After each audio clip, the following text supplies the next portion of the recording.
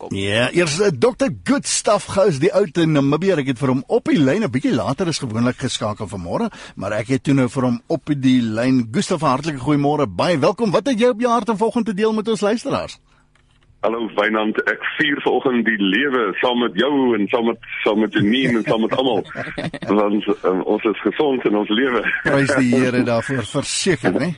Maar weet jy wat se vraag vra ek nou die dag vir mense, en ek eintlik al jare in seminare, dan vra ek vir mense, voltooi die sin, die lewe is, doetjie, doetjie, doetjie.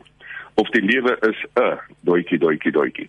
En dit is baie interessant, want daai vraag sê meer van jou as wat jy kan dink.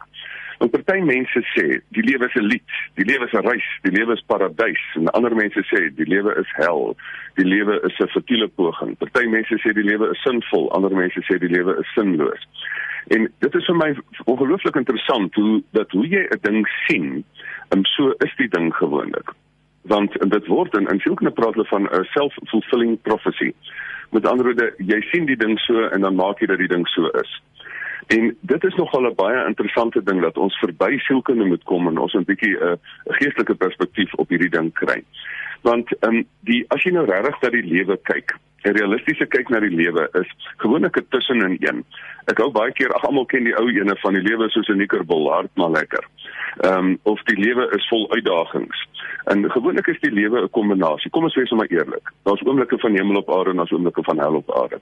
En jy kan nou post op Facebook, dis hemel op aarde en fantasties, en dan gebeur daar iets verskrikliks, en dan in 'n oogwink kan alles verander. Maar hoe werk 'n mens met die lewe wat vir jou 'n mengsel gee, wat vir jou bittersoet gee, met daar bitter aan die een kant en soet aan die ander kant? En vir my is die heel beste antwoord op daai vraag van die lewe is wat Paulus gesê het in Filippense 1:21. Vir my is die lewe Christus en die sterwe wins. Weet jy, hoe langer ek leef, hoe meer besef ek, Paulus het so die lewe reg gekry. Want hoekom kan hy so positief wees oor die lewe? Want hy het 'n paar goedjies in plek gehad. Ek wil hê jy moet regmerkies maak onder die lysie wat ek nou vir jou gaan gee. Het jy 'n doel soos Paulus? Het jy 'n doel wat verby jouself is, groter as jouself is, soos Paulus? Het jy al jou lewenstaak ontdek? Het jy jou vrees vir die dood verloor? Want hy het gesê, dood, waar is jou angel?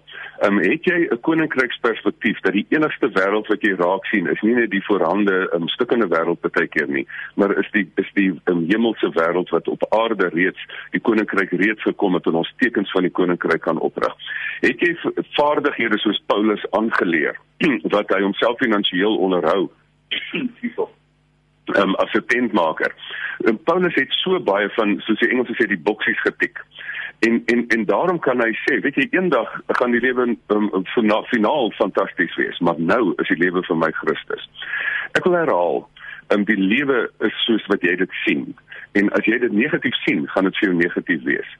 My standpunt is, die lewe is 'n geskenk van God. Jy moet iets daarvan maak. Die lewe is 'n reis, jy moet keuses maak.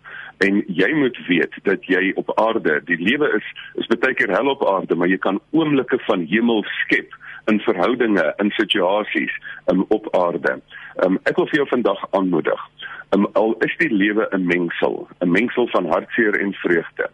Die lewe is iets wat jy daarvan maak, want raai wat, die Here het vir jou menslike vryheid gegee, en hier is die geskenk, maak iets daarvan my kind. Dis wat ek jou vandag aanmoedig. Gryp die lewe vandag, en maak die mooiste met wat jy het. Nou ja, daar het jy dit, 'n uitdaging om die lewe te gryp. Seize the day, carpe diem, maak die beste daarvan. So sê Dr. Gustav Gous, die tyd het vir ons ingehaal, bykans 28 minute voor 8. Hou dit gerus in gedagte, en sou jy met hom 'n aanraking wil kom, tik net in op Google, Dr. Gustav Gous, en daar het jy dit.